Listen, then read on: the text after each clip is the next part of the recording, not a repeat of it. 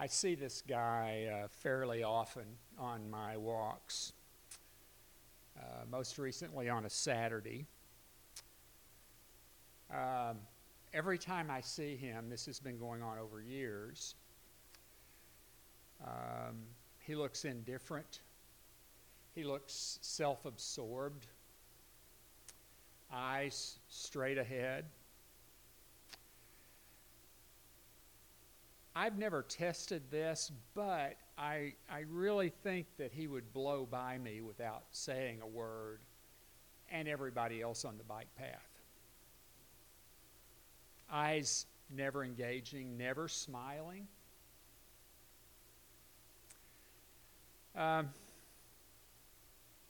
Generally, when I see him, really anybody on the bike path, I say some version of, "It's really a nice day, isn't it?" Or starting to feel warm, or starting to feel cold. Fall is in the air.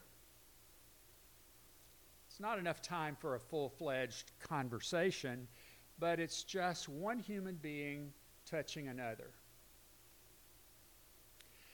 He always replies some version of, in fact, most recently, I said, "It's a beautiful day." And he replied, "Yeah, but it's going to get hot. It's going to be 90 this weekend." That's it. In my mind, as I'm walking by, I'm going, is that the best you've got? Is that the only thing that you can say? Always so dour, so negative.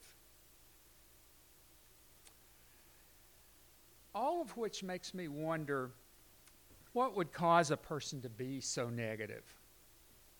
Nothing's right in the world. The sky is falling. Remember, I'm not being unfairly critical of this individual. This has been years of behavior, years of the same thing, the same face, years of ignoring everybody on the bike path. What is going on? I don't know if he's a Jesus follower. I really don't. You would never have any sense of that in those little quick contacts. Although I don't really see, and this is kind of getting to the point of what I'm saying, I really don't see how somebody can be so negative, so pessimistic, so cynical, unless they've had a lot of pain in their life. But even then, I've seen people who have gone through great struggle and pain who still had within them this candlelight of joy burning. And it pops out on a smile or a praise God or something like that. Well, I've got some versions of why I think for the believer, for the Christian person trying to follow Jesus, that there is so much data that ought to make us smiling, joyful people. Paul to the Ephesians said, "Blessed be the God and Father of our Lord Jesus Christ, who has blessed us in Christ with every spiritual blessing in the heavenly places."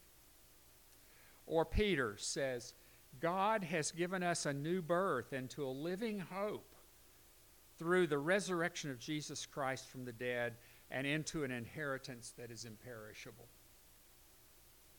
Or Paul said to the Romans, "I'm convinced that neither death, nor life, nor angels, nor rulers, nor things present, nor things to come, nor powers, nor height, nor depth, nor anything in all creation will be able to separate us from the love of God."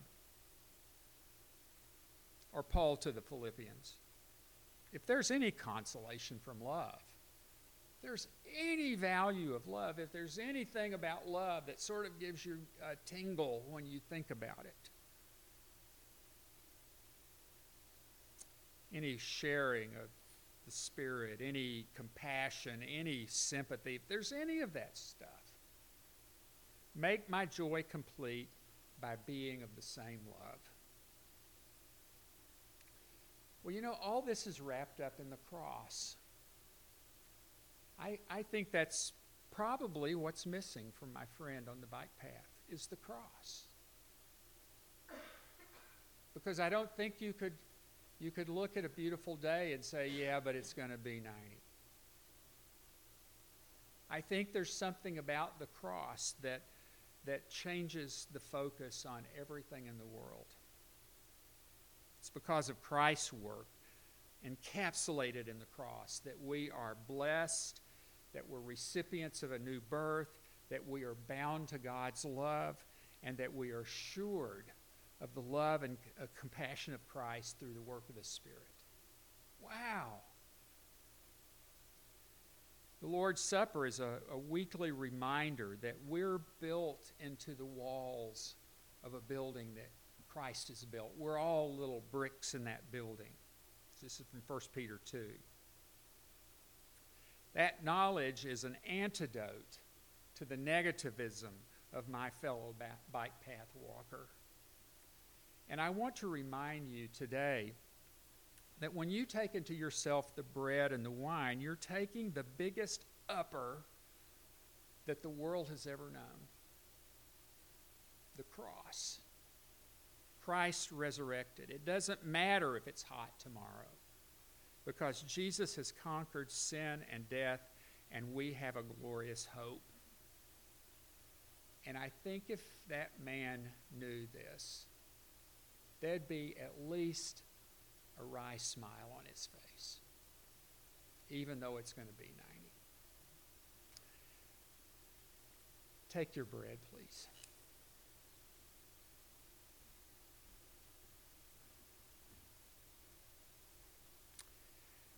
Lord, we give thanks for this meal. It makes us smile, even though the cost was so great and so awful to you. To us, you have brought hope and joy and confidence that we get nowhere else. So remind us of that as we eat this bread together. In Jesus' name, amen.